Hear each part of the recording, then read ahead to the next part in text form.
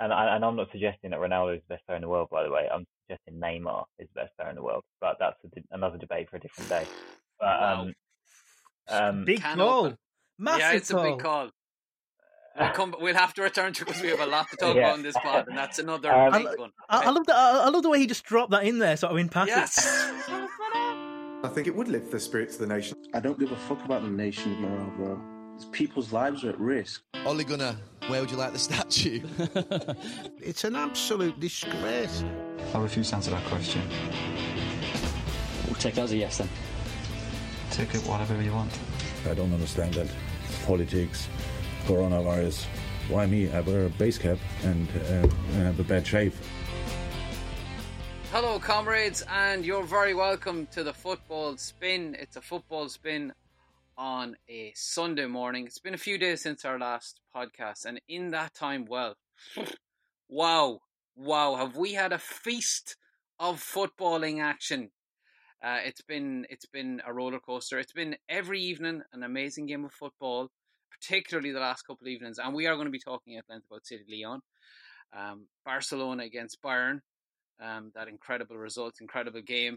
And later on in the show as well, we'll talk about tonight's big game. Of course, United are going to be taking on Sevilla in the semi-finals of the Europa League, which is also a very important competition. Cannot be forgotten, Oz. It cannot. The most beautiful trophy, let us remember. That is right. So this isn't just going to be a Champions League bonanza. We'll get to the Europa League as well. Oz is here, Reuben Pinder is here. Chaps, I thought we could start with City Lyon, and I thought let's talk about, well, a man who has wandered the corridors of footballing purgatory for 28 long years. His name, of course, is a byword for the worst imaginable open goal miss a player can perpetrate. I mean, his name is evoked every single time a player at any level is faced with the gaping maw of an open goal. And the goalie and the defenders, they're gone elsewhere. They're not there. And for whatever reason, the player chooses to, shoot it wide over against the crossbar. So I am, of course, talking about the ghost of Rocket, Ronnie Rosenthal's incredible miss. And will this morning be the morning he finds peace? And by the record, Ronnie Rosenthal's still alive. I'm just talking about the ghost of the miss, not the ghost of the man. Just want to be clear about that. So Naz and Reuben, I've reviewed both the footage. So both Rosenthal's miss, the grainy square footage from that bygone era in 1992, and last night's jaw-dropping open goal miss from Raheem Sterling. And I can confirm that Rosenthal still has it, lads. Because, to be fair to Raheem Sterling, it does come at him very fast. Like, not incredibly fast that he couldn't, like a player at his level you wouldn't expect him to put it in the net. But the thing about Rosenthal, and when you go back, he rounds the keeper and he has so much time to stick that ball into a net. He's right in the middle of the goal, whereas Sterling was a little over to the left. So, march on, Rocket Ronnie. It's still yours, the open goal miss. What did we think of poor Raheem Sterling's very embarrassing miss for City, which of course then was immediately followed by Lyon going up into the field and scoring a goal. Football, it's a funny old game, etc. Actually, I mean, I felt bad for him, to be honest. It's one of those things, and like you say, like as much as like it is a terrible miss, there's no way of getting around that. It happened very quickly, and it was like an instinctive sort of effort, and I make no excuses for him, but it's that thing of it sort of very quickly resulting in the sort of lead being even greater, because like straight afterwards, like obviously Lyon scored, and it's just it's a bit of a pity that it happened to him, just because like he's such a good sort of personality for the game and for the English game, and like he does so much good, and sort of like the fact that he's got the bravery to sort of stand up for certain things, even though he knows he gets criticism. And I don't even know who it was, but like there was some. It might have been like a Scottish journalist or somebody said something like, is no one going to say it? Okay, I'll say it. Maybe if Sterling worried less about being a social justice warrior and more about scoring goals, he might hit that in. Oh, for fuck's sake! Like genuinely, that's a reach. But that's the thing. Like you expect that kind of moronic statement from just if you look hard enough on social media, you'll find it. But this was sort of this was like a journalist with like a decent following, and just to even think that before even typing it out, it's just so ridiculous because it's like fuck off, as if in that moment, Sterling's mind is consumed with sort of I don't know, the inequalities of life or whatever. It just and again like one of the unfair things, and it's not. This just happens because it's natural and like that's the way people think. But like everyone now is talking about Sterling rather than I think the goalkeeper. I think Edison's got away with it quite easily in a lot of ways. Like no one's really talking like his sort of fumble is talked about in passing, but you'd expect far more focus to be on that, and no one's really talking about it. It's going up the field, though, isn't it? It's the sequence of events that probably has put it into kind of sharper focus. And just to respond to what that moronic statement from your man, like we should be allowed to savor one of the glories of football, which are open goal misses, because they are incredible when you see them. Like when you see any professional footballer missing when that you're the classic McGranny would have scored that one, or you, as you often would say, I would have scored that one. No, I definitely wouldn't have. I don't know about Reuben. Naz, would you have scored that one? Reuben could be really good, actually. Ruben's. I don't know if you actually are you aware that Reuben's sort of like done a bit of training. I think he's trained with. I think he's trained with Will Sahar as well. Is that true? Oh yes, I do have some. Yeah, I remember that video. I went in goal, and he took some penalties against me. One of which was with a cabbage. He wasn't best pleased. Oh yes, but I kept most of them out. Never meet your heroes. Never meet your heroes. No. But yeah, these misses just happen. They happen, don't they? Like they just happen. Yeah. They've happened to. Do you remember Torres for Chelsea when he rounded De Gea and then just put it wide into the Stretford end? Ryan Giggs, I think, had a similar miss way back against Arsenal, where you just put it over the bar, a bit like the Ronnie Rosenthal one. And people it's a bad miss, and if you don't like City, it's kind of funny. And the fact that they went up the other end and scored immediately does, as you say, put it into sharper focus. But I just wish it was somebody else, not Sterling, because the extra focus on him, like Noz has alluded to, is just. It's so annoying because it kind of reminds you like how much people irrationally dislike him, and that is just a bit sad to see. So this is City's fourth Champions League failure in a row where they've not made the semi-finals of the Champions League. Monaco, Liverpool, Tottenham, and now Lyon have all ended their hopes, and it's quite the indictment against Pep Guardiola. Reuben, isn't it? Because, I mean, obviously he has arrived with an incredible reputation into England. The man talks a very good game of football, and his teams play really good football as well. And going into this game, there did seem to be a sort of a groundswell of belief amongst English media, at least, that this could be City's year. And then to go out to Lyon, it does feel like this is a huge blow, because it's not going out to Juve, it's not going out to Bayern or any of the super clubs of Europe. We'll get to that in a moment. So, like, I mean, where does Guardiola stand after this? Yeah, it's tricky, isn't it? Because it looks bad that he hasn't got to the semi-finals for so long, and he should. He should have got there with all the money at his disposal and the investment in the team, and his reputation as a coach. Should have got City to the semis over the past few years. I think in each case,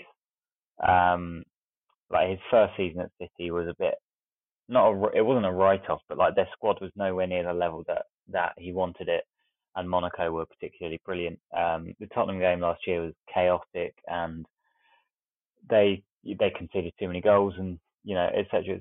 So none of those were particularly embarrassing disasters. I think they were just kind of just the chaotic nature of football kind of got in their way. But last night, what I found a bit more interesting was the fact that like how much he changed their system. So I know he does this for big games. He's done it against Liverpool a few times in the Premier League. He's probably done it more often in Europe. But like he never used to do this at Barcelona because their team was so dominant that everybody would react to them. But he's done it at Bayern when playing against Barcelona actually, and he's done it at City a lot, where suddenly he will just kind of tear up his own system and deploys players in a new one. So like yesterday, he played a back three with two defensive midfielders in front of them, and Walker playing much higher and wider than he has done all season. Cancelo obviously is a good fullback, but he's right-footed and he's playing out wide left. That's a problem that obviously needs to be fixed in the window. They need a left back, but it just seems really odd that, like, have you ever seen Pep deploy three holding midfielders in one game? Like, Fernandinho obviously was playing in the back three, but Rodri, Gundogan, and Fernandinho, neither Silva nor Foden on the pitch. It seems like too often he second guesses himself in these big games and goes into reactive mode when for so long he's been like the protagonist of football. Like his style of play has influenced how so many other teams want to play, and everybody's copied his system. But then suddenly, when it gets to a knockout tie, he not bottles it. I don't want to use that phrase, but he just kind of he second guesses himself and goes, "We need to match their shape tonight," which is probably why I played that 3-5 or 3-4-3 system yesterday.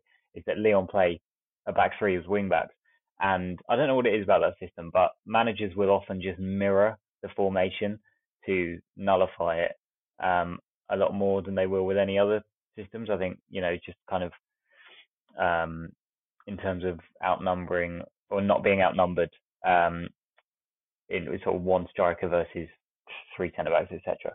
So I can understand the logic behind going three at the back when you play a team that plays three at the back, but like Lyon are obviously a brilliant team. They knocked out Juventus and they knocked out City, and if Liga had finished, they probably wouldn't have come seventh.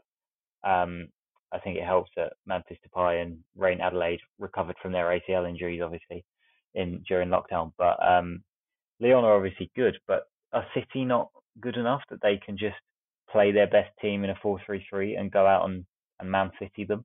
Like, you'd expect if City played their best team in that 4-3-3, as they did. Well, it's hard to say what their best team is anymore, but the system that they're all really familiar with, the one that beat Real Madrid, that they probably would have won. So yeah, that Pep's tactics really baffled me, and then obviously it wasn't helped by Sterling's miss, Edison having an off night, and the I think the third goal was probably generously allowed, but that's just me.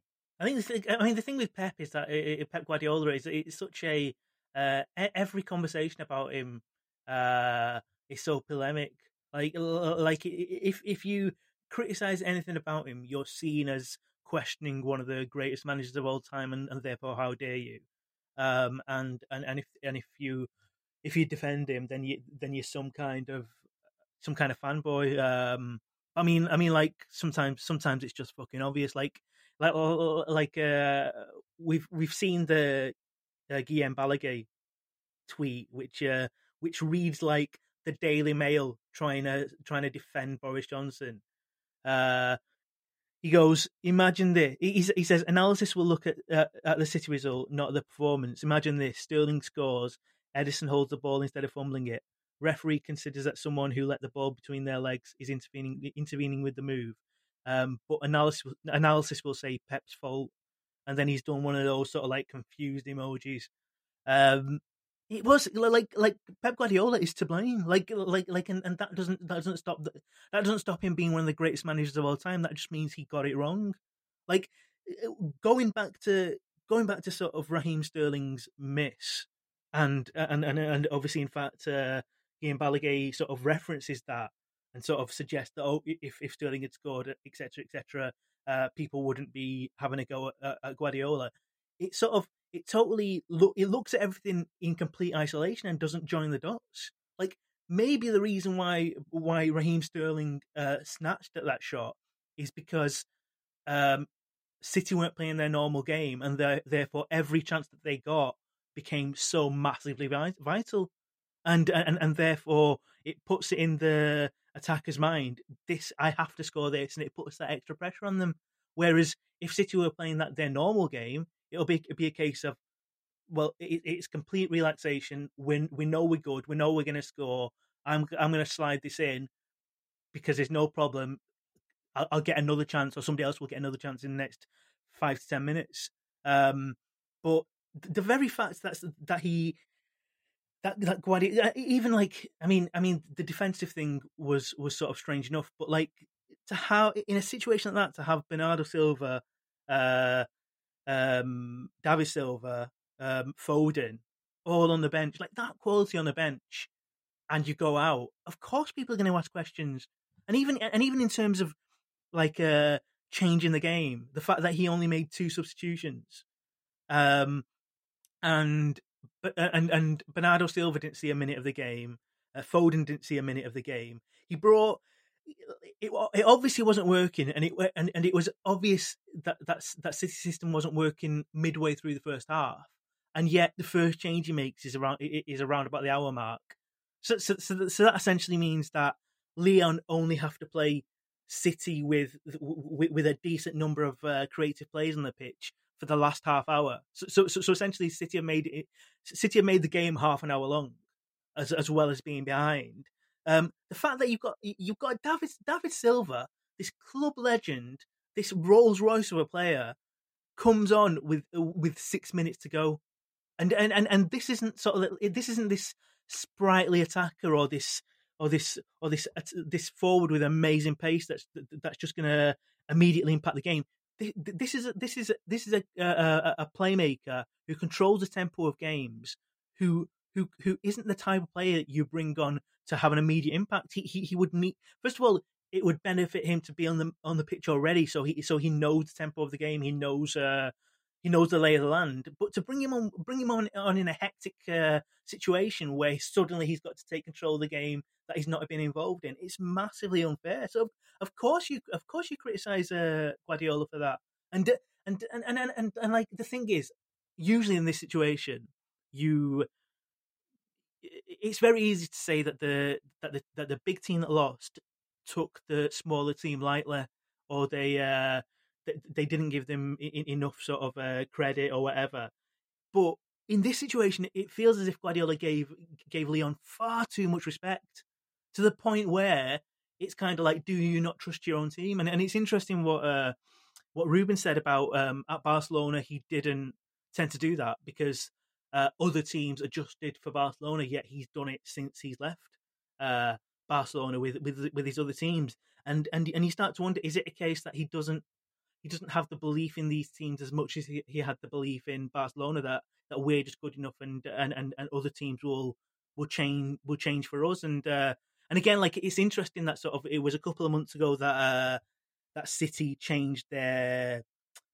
Obviously, Arteta went to Arsenal and they brought in this veteran, and Reuben probably knows far more than me. Brought in this veteran Spanish sort of maverick manager, Juanma Leo, and he's like mid-50s, and he's meant to be this cantankerous sort of philosophical sort of purist that sort of loves sort of gameplay. He loves game theory. He loves like this idea of sort of like tactics being this big philosophical thing, and Guardiola brought him in because he's one of Guardiola's main mentors, whereas before Guardiola had brought in younger managers who he could mentor, and you just wonder whether that had some kind of impact where Guardiola's playing off this veteran manager who just loves to be sort of overly clever, and a combination of both of them, or even just Guardiola on by himself, just decided that this needed to be his big galaxy brain moment. Pep is someone who thinks and thinks and thinks about football every second of every day, basically. Like, the books that have been written about him say, like, you can go out to dinner with him, but after half an hour, his mind is completely gone, and he's thinking about the left back of his next opponent and how best to exploit his flaws and stuff. And I think that level of obsession is obviously what you need to be a really successful football manager, but maybe for him, occasionally it counts against him because he he overthinks everything to the extent that he, as Nos says, starts to not trust his own players. Barney Ronay from The Guardian tweeted, 20 years from now, Guardiola's going to overthink one of these games so hard that he'll accidentally play his normal team and win. And it does feel a bit like that, because when I saw the lineup, I was kind of like, oh, he's done it again. He's done it again. And then I thought, after at half time, Bernardo or Foden will come on and he'll revert. But he didn't do it. Well, I mean, he brought David Silva on, as you say, but not soon enough. No English, Italian or Spanish clubs in the semi-finals of the Champions League. It's been a big competition for the little guys.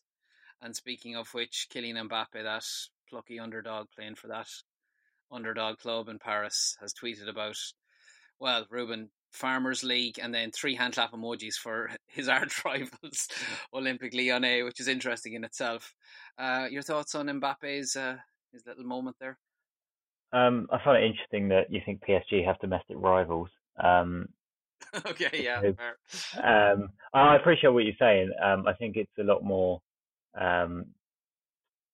I think it's a lot more divided in England, and just with Premier League teams about, if you support the English team because you're English, and even if you are a fan of someone else, like you're kind of somehow less of a fan or whatever. I don't really care about that debate, but I think Mbappe is fair in this statement that people mock Liga for being, lacking in quality, and they've got 2 teams in the Champions League semi-finals. So why not rub it in and goad everybody? Because he's not wrong, is he? But there is a criticism of Liga to be had that there is no competitiveness for the league title. There are good teams in Liga, as we've seen, but it's just PSG is so far ahead of them.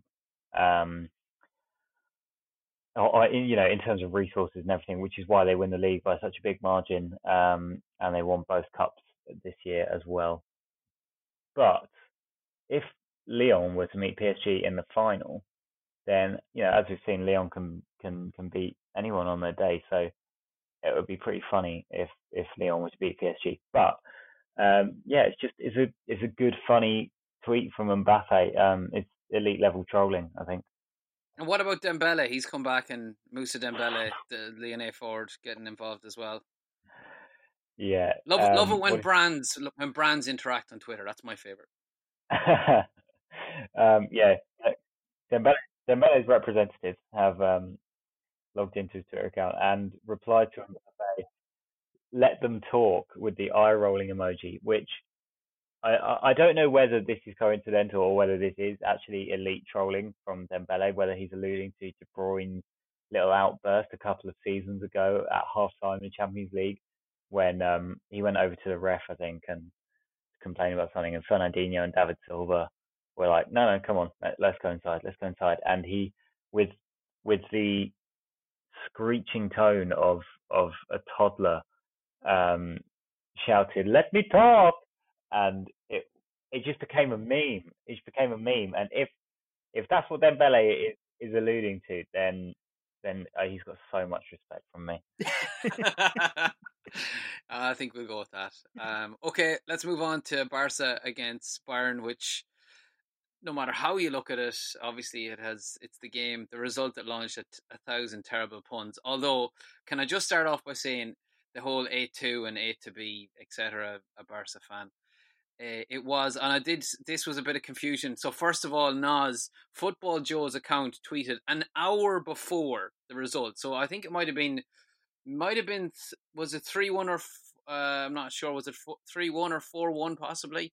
But they tweeted, me in an hour's time, 8 to be a Barcelona fan. So they got in there early with the joke. An hour before this actual, iconic result was set. And I got straight in there onto the account because Reuben then tweeted it, and I said, I thought this was Nostradamus because it had all your hallmarks, Nos. It was funny and also weirdly clairvoyant.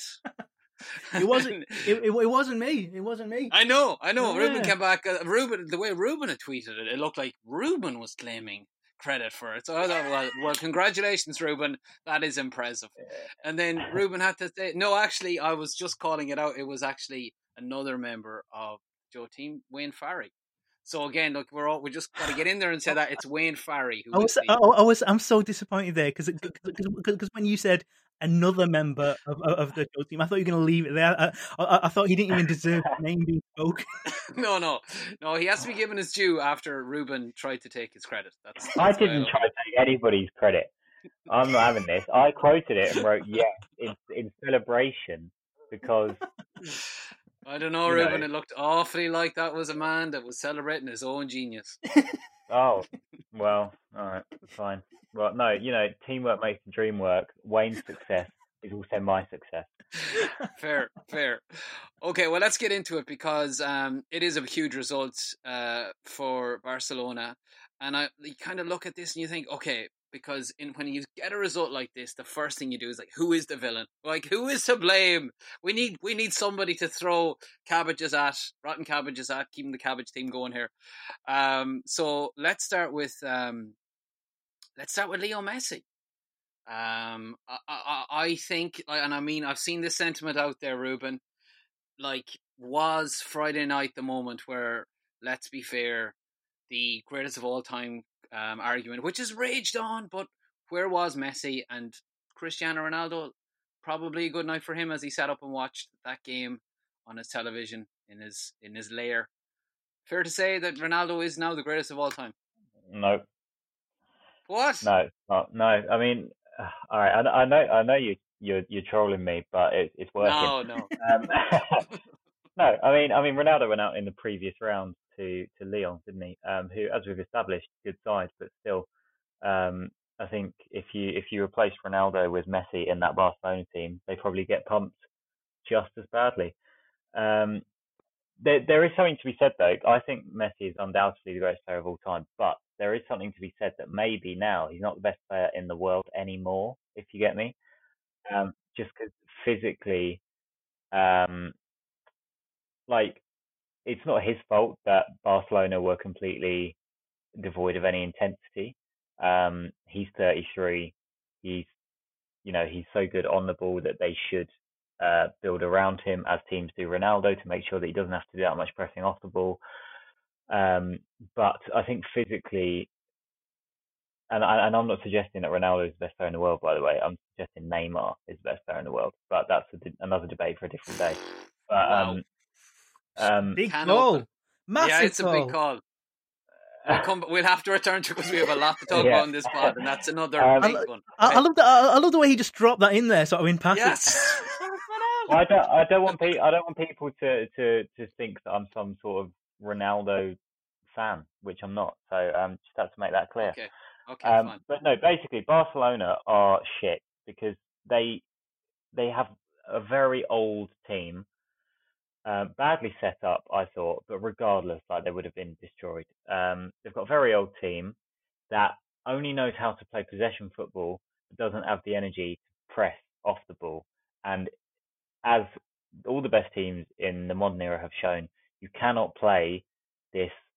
You cannot play possession football if you're not going to press off it, because it just makes you completely, I don't know, you're not a sit back and counter team. And you're not a swashbuckling,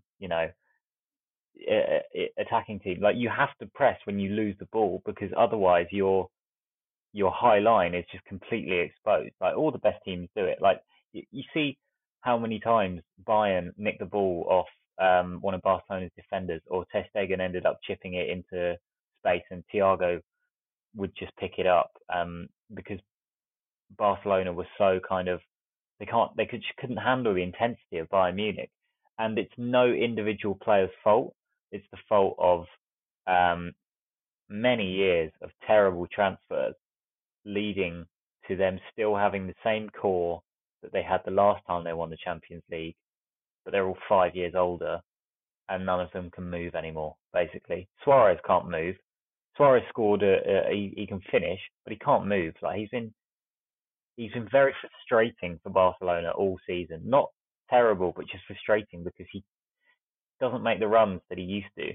But obviously, he's still a good finisher. Messi can't move anymore, as we've established. Arturo Vidal has no business playing for Barcelona. He's basically Paulinho from a couple of years ago. He just, because he's there, they play this like weird flat four midfield, and all he is a pair of legs to do Messi's running for him. But even he's not very good anymore, Vidal, because he can't even do the running that he's brought in to do. Busquets can't move. De Jong's a great talent, but isn't really surrounded by enough other kind of dynamism for it to be channeled properly.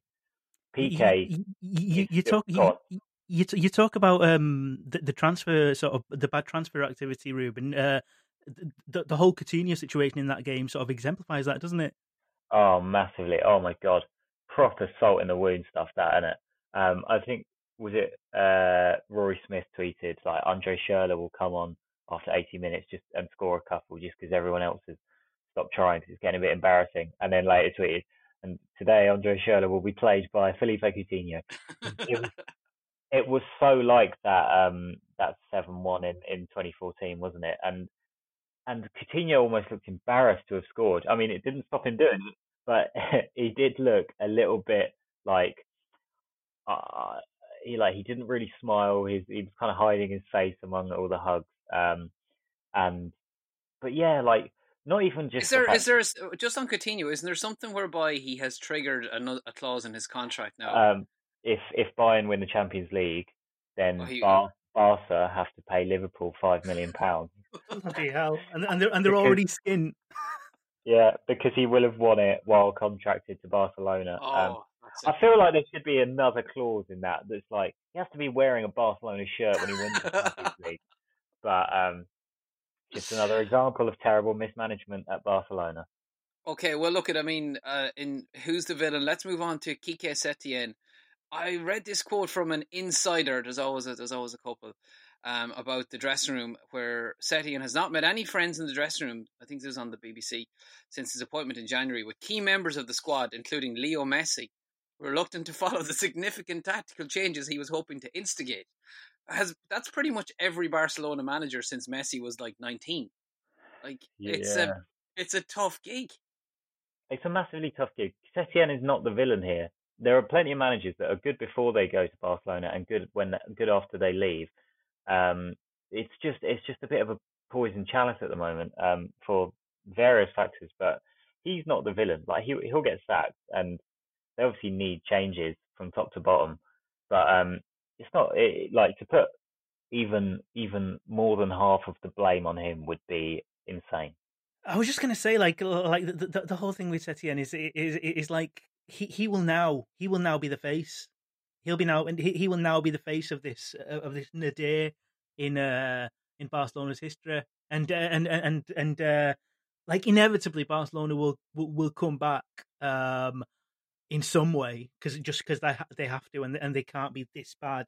They can't continue to be this bad, and they will sort of reinvent themselves and stumble upon something that's slightly better than what you've got now. But so this result will always be held up as like a low point in their history, and he will always be the face of that. And there's something sort of really cruel about that.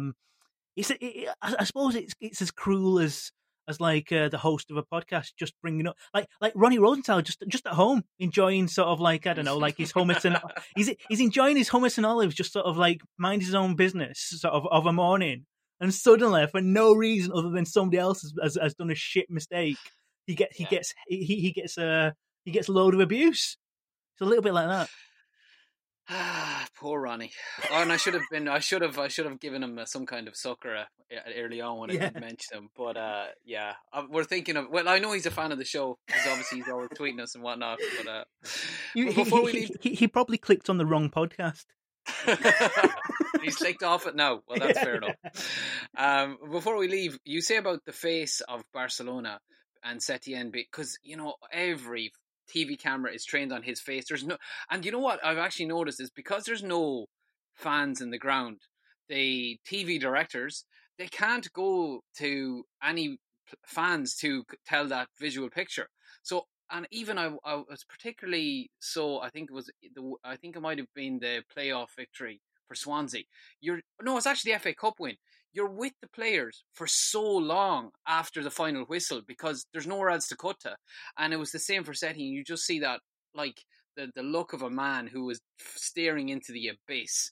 So many times it cuts to him, and it's funny because I don't know what club president Josep Maria Bartomeu looks like. I just can't picture him in my mind. I'm sure if I saw, that's the guy. And yet, in this Who's the Villain piece, of everybody we've spoken about, we haven't spoken about him yet. But Reuben, he is the man that oversees all of this. Yeah, he's a club president, and it's mostly his fault. He said after the game, today was a disaster, and now we have to make decisions. We've already thought about some of them. And then he said, we want to apologise to the fans, members. I'm not going to say what decisions they are because some of them have already been made and others will be made. Today's a day to reflect. From tomorrow, we'll try to lift the spirits of the fans and we'll make decisions from next week. If you want to lift the spirits of the fans, leave the club because they all hate you. Like, he is the problem, and not just him, the board in general, but mostly him, and the recruitment process, and the fact that he's talking like that, which Laporta, one of their old presidents and someone who's considering running next year to return, described that his comments as cowardly. Like, he's right because he's trying to pass the buck. It's like this is a culmination of 5 years of terrible decisions, all like just building up into one humiliating defeat. And yeah, PK said they hit rock bottom, and that's what it was. But Bartomeu talking like that as if, so guys, like it's like that sketch, and I think you should leave. It's like we're all trying to figure out who did this. It's like it was you. Yeah, I mean they don't have presidential elections for another 12 months, which is the worrying thing from a Barcelona fan point of view, because they need not only do they need like to get rid of old players and bring in new ones, they need like a new strategy and new people to implement that strategy. Reuben, have Barcelona got like a strong core of like ultras who will make their feelings sort of known? Not really. It's a bit more like Real Madrid in that sense. I think the fans will all, if they don't like what they see at the Nou Camp, they'll all whistle. Oh no! Don't whistle! Don't whistle at us. Yeah. Obviously, there's none. But yeah, you know what I mean though. Like they will make their opinions heard, but I don't think there is like a small group of ultras that have sort of huge influence on a club. I think it's more the club are probably more responsive to their stock price than any fan messages. I think what I found interesting listening to both of you speak there was Paddy, you made the point about like there being no fans there. So in terms of like TV sort of producers to gauge a reaction, they have to go to the fan. They have to go to the players. They have to go to the manager, and so therefore you see far more reaction shots than you normally would. And obviously, like there's this whole sort of focus as there inevitably would be around like how Messi's reacting, how Messi's looking, and like he's kind of naturally got like this sort of like morose like deputy dog sort of like just quite upset with himself sort of look, quite introvert in that respect, and I just think I've got a theory about the optics of both Ronaldo and Messi, which I think is exemplified by the reaction last night. Is I think because Messi isn't that sort of animated and isn't sort of there shouting at everyone on the pitch, it looks as if he's just made his peace with a bad result, or it looks as if he's not bothered or anything like that. He's very poker faced in that respect. So people watching it can think, oh, he's just resigned himself to the result. He's not asked. Whereas Ronaldo goes out of his way to gurn, to gesticulate, to blame others, to sort of like act like a bratty teen. And nowhere was that more exemplified. Was it was it Euro 2016. Euro 2016, where he was injured or something, and then he was basically making a big show of himself managing the team on the touchline, and obviously, like, he's a passionate guy. There was a genuine feeling within that, but he knew what he was doing. He knew that the cameras were on him, and in a way, it was almost undermining the manager next to him. So I think that just optically, some people can assume that Ronaldo is having more of an impact doing things like that, and perhaps cares more by doing things like that. But quite often that can just be differences in personality. Who knows? The Portuguese players that night might have thought, "Would you shut the fuck up, mate? Like, we've got a game plan." Yeah, I mean, there was another debate a bit like that on Twitter recently where somebody posted a clip of Ronaldo getting really upset. He was wearing a Juventus shirt and he was getting really upset on the pitch and so basically almost crying. And somebody put it up like, "Oh, this determination to win is why he's so successful, one of the best athletes of all time and everything." And it was implied that it was like the Lyon loss, but that was just him responding to getting a red card 2 years ago against Valencia, I think, in Champions League, and him just being a big baby. So yeah, you're right. The optics do definitely sway the narrative. Whereas Messi would have been raging inside. Yeah. Because it's humiliating for him on a personal level, isn't it? Yeah, massively. And he doesn't deserve that. I think he should leave this summer. He doesn't deserve to spend his last 2 years at the top level going through a rebuild that should have happened over the last 5. Like, I think it's underappreciated how big of an achievement it was for him to drag Barcelona to league titles in the previous 2 years. Obviously, Real Madrid beat them to it this year, but this Barcelona team this crisis has been brewing for ages, and he's won them league titles on the way. And now that suddenly it's all come to the fore, and they're as bad as they are, he'll almost get his reputation will suffer because of that. But I think what he's done in recent years is impressive, and he deserves. Like, he doesn't owe the club anything; they owe him everything. He should just leave and go to PSG, reunite with Neymar, and just have a load of fun. I suppose what you're saying is the difference between Ronaldo and Messi is Ronaldo would take credit for somebody else's tweet, whereas Messi wouldn't. That's what we're saying. Yeah. Reuben. Okay, look, before we go from this section of the show, because we'll get on to United in a moment, I just want to mention Thomas Muller as well. Scored twice, and I really like Thomas Muller's post-match utterances. Well, Nas, he is an interesting character. He's kind of an hilarious character, really, isn't he?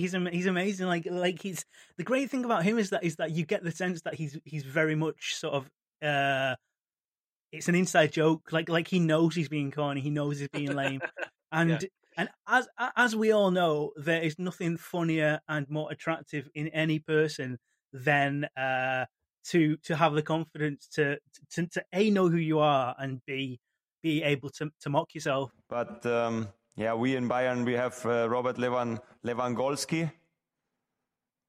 You know, Robert Lewangoalski.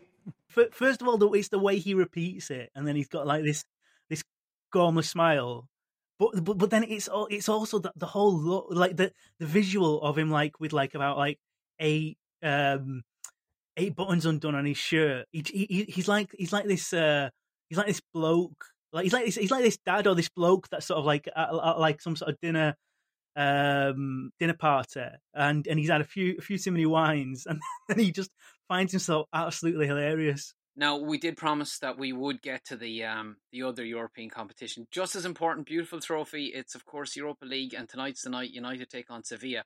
Now, as I was looking at the teams that United have put to the sword in the Europa League so far, Partizan, AK Alkmaar, Astana, Bruges, Lask, and FC Copenhagen, it's fair to say tonight is quite the step up. Oh, definitely. Like it's proper sort of specialists in this trophy, obviously, and like it's out of the 4 teams that are left in the tournament now, sort of regardless of how much money they've got, regardless of all the big stars that some of the teams might have, or the sort of history. Like, I suppose it could be argued that Sevilla are the best team in terms of playing as a team, knowing who they are, knowing what their identity are, and so I think it'll be a really tough challenge for United, but also a good challenge. Like I think both in terms of winning the trophy and also showing where they are in terms of European football and domestic football. It's a really positive, strong challenge for them to see whether they're up to it or not. Reuben, Sevilla are the epitome of a team, because there aren't necessarily like standout players. They just have really good players in lots of different positions, and even Ever Banega, he's been around a long time, but he's like one of their main guys. I mean, who should United be looking out for tonight, and how do you beat Sevilla? Banega is brilliant, and against Wolves and his previous game, Leverkusen, in those games, Banega was very good. There are other players, so like Banega will kind of dictate the tempo. He'll be their kind of midfield metronome, so he needs to be looked out for. And Ocampos on the left wing is their other star attacker. So those are the two players I think United need to pay most attention to. So what United have done in a lot of big games this year is gone three at the back and played Dan James, or you'd hope tonight they would play Rashford and Martial as kind of wide forwards in a front two. And I think it suits a lot of players in a team to do that, and it gives them a little bit of extra security defending. It gives Maguire a little bit more support either side. So I think United could end up doing that again. It's just a matter of, because when they've done that in the past, I don't think Pogba's played. But there's no reason why they couldn't do that now. It would mean dropping / resting a forward, because I think United do look knackered. So I think a more conservative formation, I mean, it might mean they do loads more running off the ball, and I might be chatting nonsense, but I think they won't necessarily be able to play the same team that they played in the last game, but purely out of fatigue. So it might make more sense to maybe even drop Wan-Bissaka in at right centre back and play Dan James as a wing back. I don't know, but I think the best chance of beating Sevilla is probably to go for a contain and counter tactic rather than try to dominate Sevilla, because it's going to be hot. They're tired anyway. Sevilla are better at keeping the ball than they are. So I think Solskjaer should and probably will revert to his big game tactic of going three at the back and counter-attacking. What I find interesting in what you've just said, Reuben, is that I kind of agree that makes sense in terms of changing the formation slightly and team slightly, but also I think what United have shown in recent games is they've not got, once they play their sort of best 11, they've not got anyone to come off the bench who can make a difference. So you almost feel as if like, and this is like a total contradiction to the City debate we've had. It's almost like they need to leave at least one player in reserve because there's no one on the bench. So just an exciting player who can come off the bench and make a difference. Yeah, 100%. I mean, we said this on one of the recent podcasts, didn't we? Like, their bench is dreadful, and there's no depth on it. So, maybe tonight they leave Greenwood on the bench. They play 3-5-2, and after 70 minutes, if it's still a draw, Greenwood comes on for Martial or Rashford or even Bruno, depending on how tired he is, and can make an impact off the bench with a bit of fresh legs. Because if you start all of them and then your only impact sub is Jesse Lingard, then it doesn't quite have the same effect. Yeah, I'm sure you'll agree. What the only I mean, one positive thing I'd say about United tonight is that, like, usually, like with these one-off games, you kind of think it favors the underdog because like anyone can win one game. But like, if we're sort of nominally looking at United as like the favourites, I still think a one-off game will probably suit United more than Sevilla, because I'd expect Sevilla to beat United over two legs just because they are the better team at the moment, whereas United are perhaps more able to have those special moments. Yeah, definitely. I think the one-legged thing is interesting how it's affected different teams, because I think the results have shown that it does help maybe the underdog a little bit. And it's weird to think of United as underdogs, but I guess they are, especially in the Europa League. That's Sevilla's bread and butter. So yeah, I think the one-legged aspect could help them in that sense. And as I said, change up the system a little bit, not to the extent that Pep does. Don't tear up, but Solskjaer doesn't have a philosophy to tear up. So just tweak it like you have done for other big games. And I think they should stand a good chance. Okay, before we go, I was looking at some stats, and I thought I'd put this poser to you just before we go today, chaps. Alphonso Davies, of course, the Bayern Munich jet-heeled left back, famously the fastest player in the history of the Bundesliga. You see that earlier in the season for his surging runs. But interestingly, he wouldn't make the fastest player in the Premier League. Now, who is the fastest player in the Premier League for this season gone by? Adama Traore. Is a very good guess, and it's where I would have gone as well, but it's good, but it's not right. Is it Kyle Walker? Oh, well, you haven't even given Naz a chance to guess. Fucking hell. What is this? If this was going for gold, you'd be disqualified. I didn't realise how official this game was. This just stinks of your normal attitude of just sort of like hogging the glory, taking any advantage you can. Fucking ruthless. Well, Palace fan, come on. Can I just say it was Kyle Walker? So no, it's pointless now. I was going to say Dan James anyway, so I would have been wrong. But interestingly, if you judged it in December, pushing my nerdy glasses up my nose here, the fastest player in the Premier League would have been Kagler Soyuncu from Leicester City. But over the season, both Adama Traore and Kyle Walker nudged him out. So there you go. I didn't see him as particularly fast in traffic. Although I do remember a couple of seasons ago, Phil Jagielka was the fastest player in the Premier League. He was like 32. Something about centre halves. Yeah, I remember that. I think making a mistake and running very fast. Yeah, back I think it's because the ball will go over their head, and then suddenly they have to sprint 30 meters, whereas fast fullbacks and wingers will run. They'll accelerate faster over shorter distances, whereas centre backs will end up reaching their top speed as they hopelessly chase a striker who scores a one-on-one. Van Dijk is probably quicker than everyone, but just never has to sprint. I think Traore is like the only player that's ever made Van Dijk run at his full pace. Did you have Superstars? Was it Superstars or Sports Stars? That show where they got sports stars to try other sports and then measure them up against each other. Was it Superstars? Was that? I don't remember this. I mean, it was even below. It was even before my time, but yeah, I believe it was. Yeah. So ideally, what you would have is like line up all the fastest players in the Premier League for 100 meters, and let's just know for sure who is the fastest. It's a weird one because I think back in the day, like maybe like Mickey Quinn might have won it because like he's perhaps not the most athletic, but like he was really zippy over like 5 yards. He was. Are you sure? Mickey Quinn, I don't think so. Honestly, put it out there on Twitter. I'm sure somebody will agree that Mickey Quinn, for all his how would I put this? Yeah. for all of him, like he yeah. when he got like over the very short distance, he was rapid. Yeah, absolutely.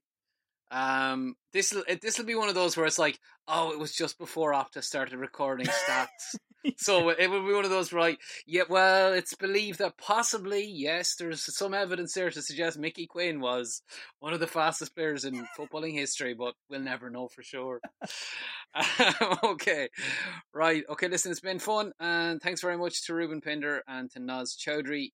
Thanks to yourselves as well for listening. If you haven't already done so, click subscribe to never miss a show. And we'll be back later in the week. In fact, we're back tomorrow to look back at United against Sevilla. So we'll talk to you then. Good luck. I think it would lift the spirits of the nation. I don't give a fuck about the nation's morale, bro. People's lives are at risk. Ole Gunnar, where would you like the statue? It's an absolute disgrace. I refuse to answer that question. We'll take it as a yes then. Take it whatever you want. I don't understand that. Politics, coronavirus. Why me? I wear a base cap and have a bad shave.